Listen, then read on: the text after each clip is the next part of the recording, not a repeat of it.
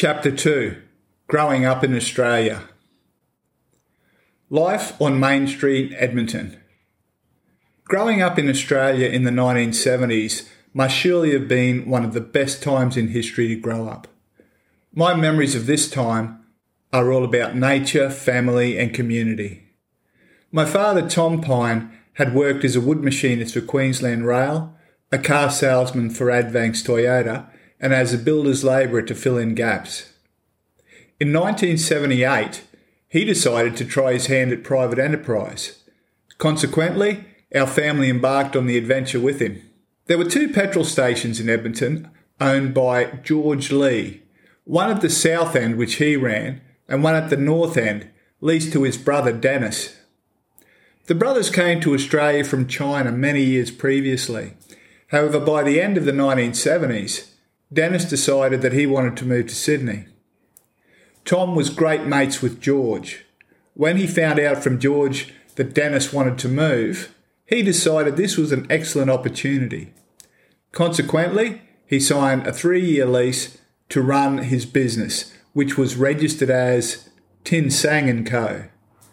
The shop was on the main street, the Bruce Highway. All the businesses on the highway received the benefit of passing traffic. Let me introduce George Lee and his wife Marcella. George Wing Kwong Lee was a well-known Edmonton trader. His father, Thomas Lee, moved from China to Australia in the early 1920s. Like many Chinese, Thomas panned for gold in the Palmer River in the 20s, returning home to China every 4 years. As a result, it was no coincidence that all of his children in China were born 4 years apart. Thomas later set up a store in Edmonton. He then sent for his eldest son George to come to Australia to join him. George Lee came to Australia by ship from Hong Kong in the mid-1930s. The young teenager travelled alone to join his father and help run their grocery store in Edmonton in far north Queensland. In the 1940s, Thomas, who by then had 8 children and a second wife, returned to China, passing away in the late 1940s. After Thomas left Australia, George moved to Thursday Island, where he owned a cafe and shop with his cousin Vincent Lee Moon. While in TI, George met the love of his life, Marcella Barola, who was born on Thursday Island and whose mother was born on Darnley Island, and her father was from Timor.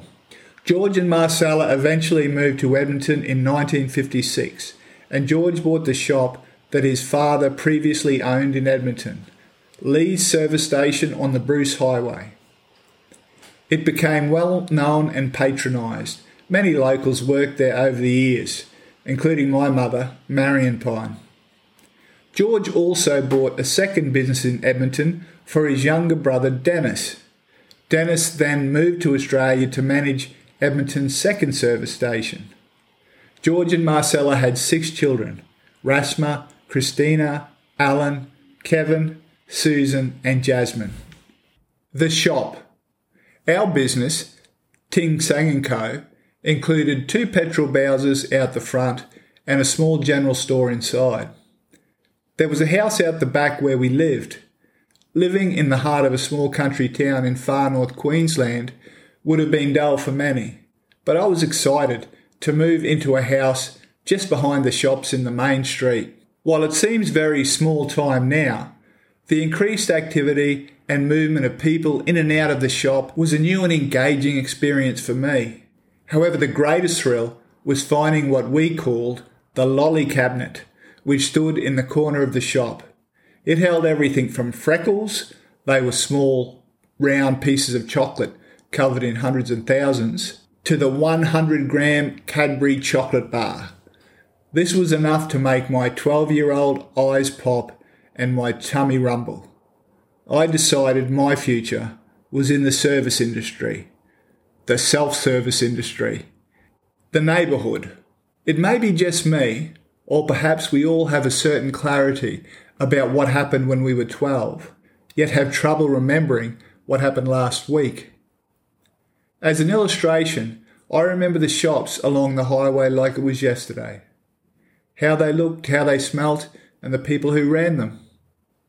They were from north to south: Neil Gill's Butcher Shop, Edmonton Post Office, Tom's Tin Sang & Co., the TAB, Off-Track Betting, Keith All's Chemist Shop, Terry O'Farrell's News Agency, Jeff Donaghy's Butcher Shop, Shalamy's Bakery, and Gus and Tina Slavic's Fish and Chip Shop.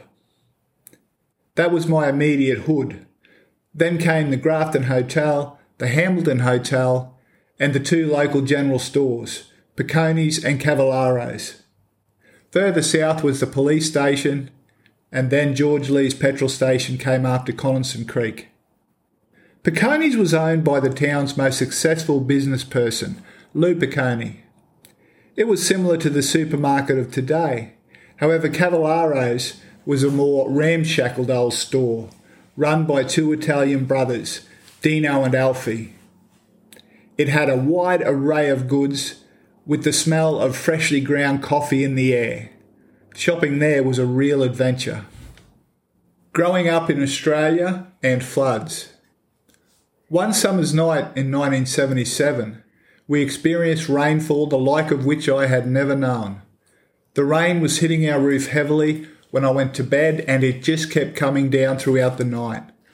By the morning, the drain behind our house had bust its banks, and a foot of water was flowing through our yard. Thankfully, the house was on cement stumps 1.5 feet high. However, none of the shops were. My parents quickly opened their shop and moved as much of the stock as they could to higher shelves. I remember my mum saying, "Tom, the pumpkins are floating out the door," and reflecting on the surreal nature of the comment as Dad sloshed towards the door to reclaim his floating pumpkins. For us children, it was an exciting adventure. I found my kayak and paddled up and down the drain at the front of all the shops. The drain had turned into a much bigger pool, lying to the west of the submerged highway. Paddling up and down amused me for quite a while. Growing up in Australia and making trouble.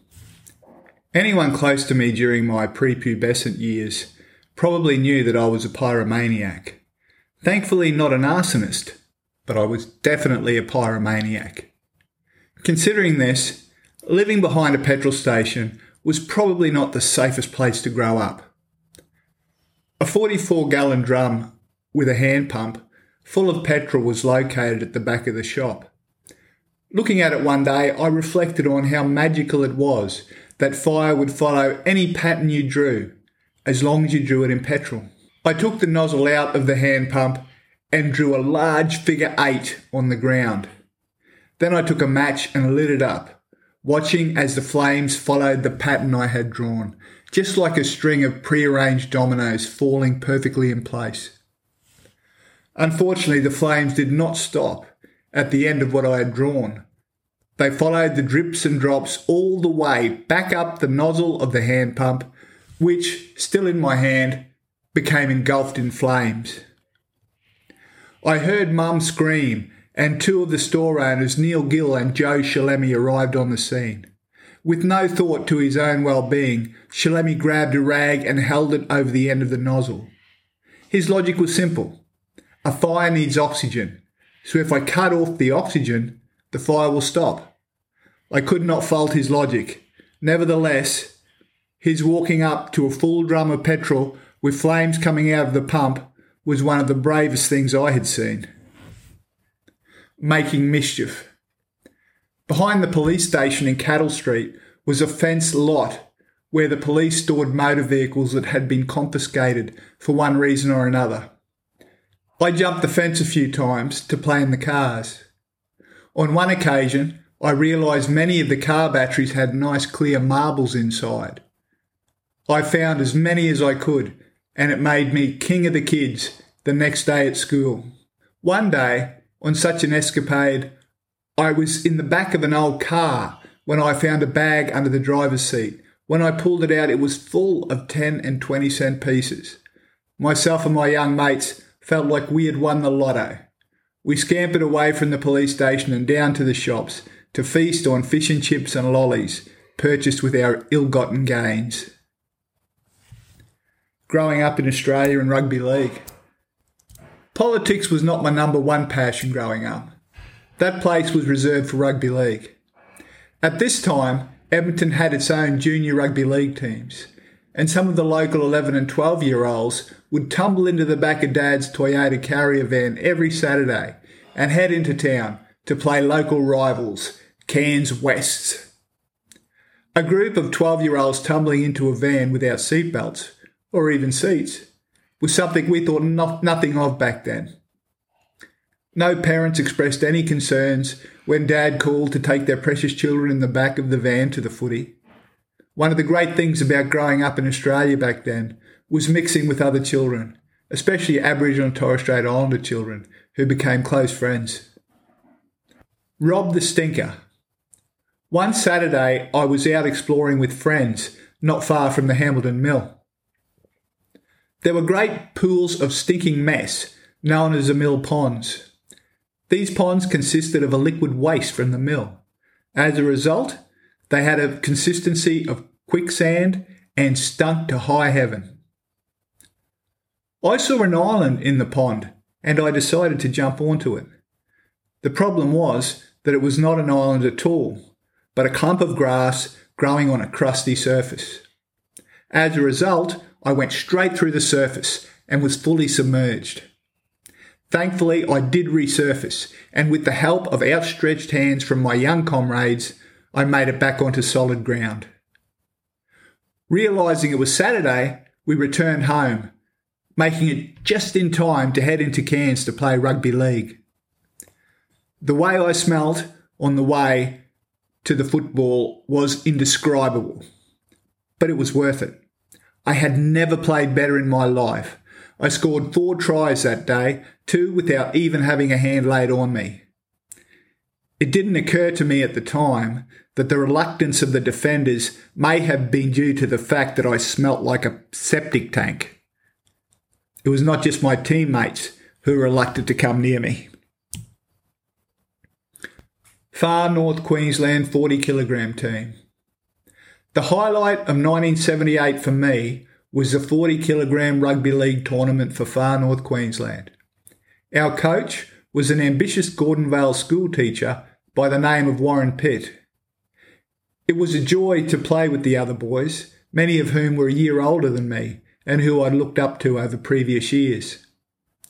I played in the same competition the following year and was named Player of the Carnival. I was very proud of this and continued playing rugby league throughout my childhood. My slow decline in the sport continued to the age of 22. I spent that year as a B-grade player for Ivanhoe's Rugby League Club, a season I was unable to complete due to a bad back.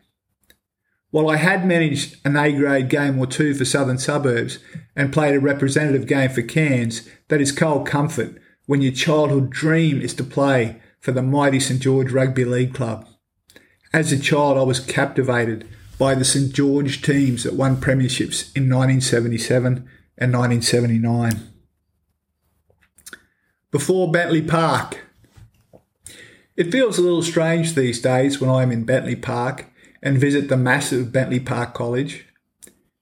It seems only yesterday that the area was little more than 2 short dirt roads, Robert Road and McLaughlin Road. I knew the area well, as there were 2 local families with rugby league loving sons living there, the Stones and the McLeods. The McLaughlin Road I remember was no more than a few hundred metres long, and 2 well-known residents were Ron McLeod and Dr. McLaughlin. Dr. McLaughlin lived in a property opposite where Bentley Park School is now. He lovingly referred to it as Mango Park. The property was appropriately named, with mature mango trees growing at regular intervals along the long driveway into the property. Doctors had no forced retirement age at that time, and Dr. McLaughlin spent many of his years in semi-retirement. He even wrote the occasional script at the bar of the Hambleton Hotel. The enraged cane cutter. Dr. McLaughlin told a good yarn.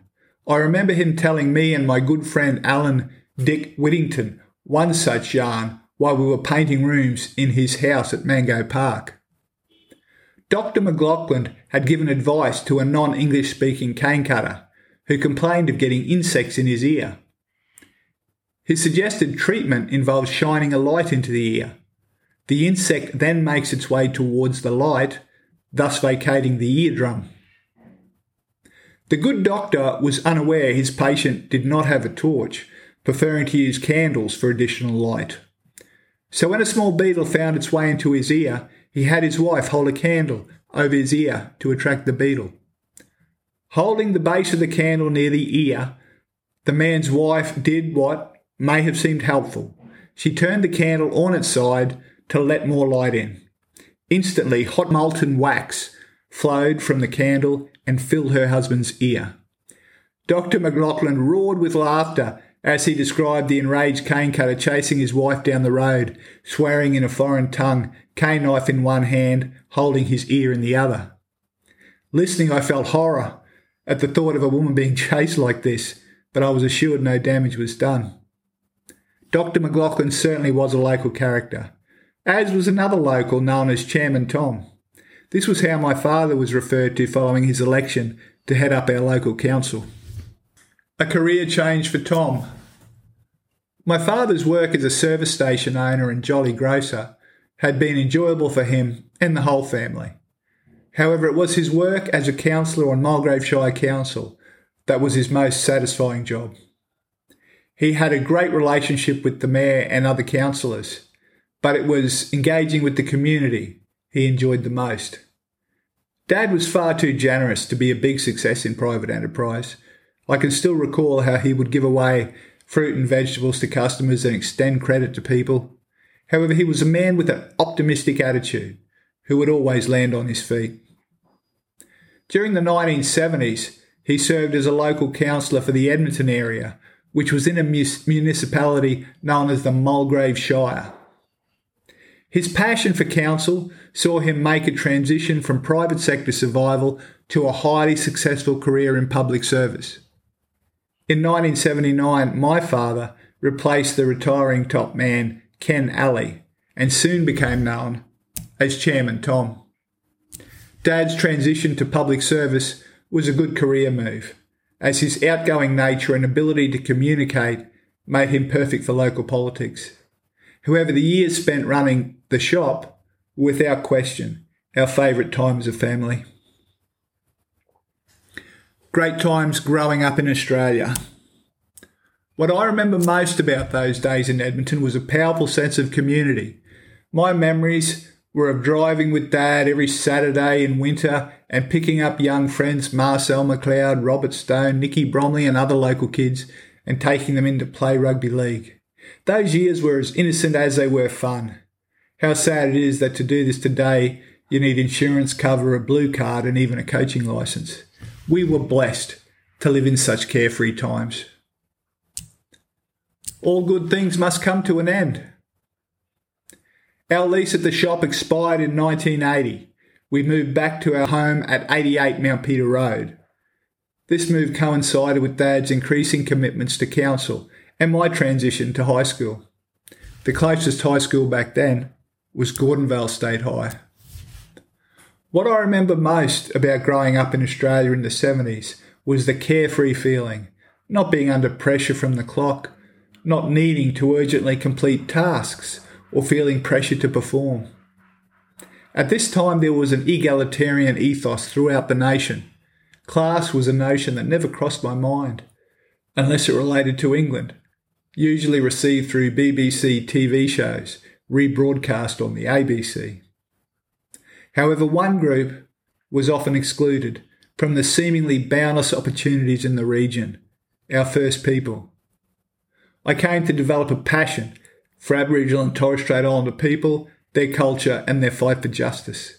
I was inspired by many of their leaders who were indignant about the oppression of their people and championed the fight for human rights. End of chapter 2.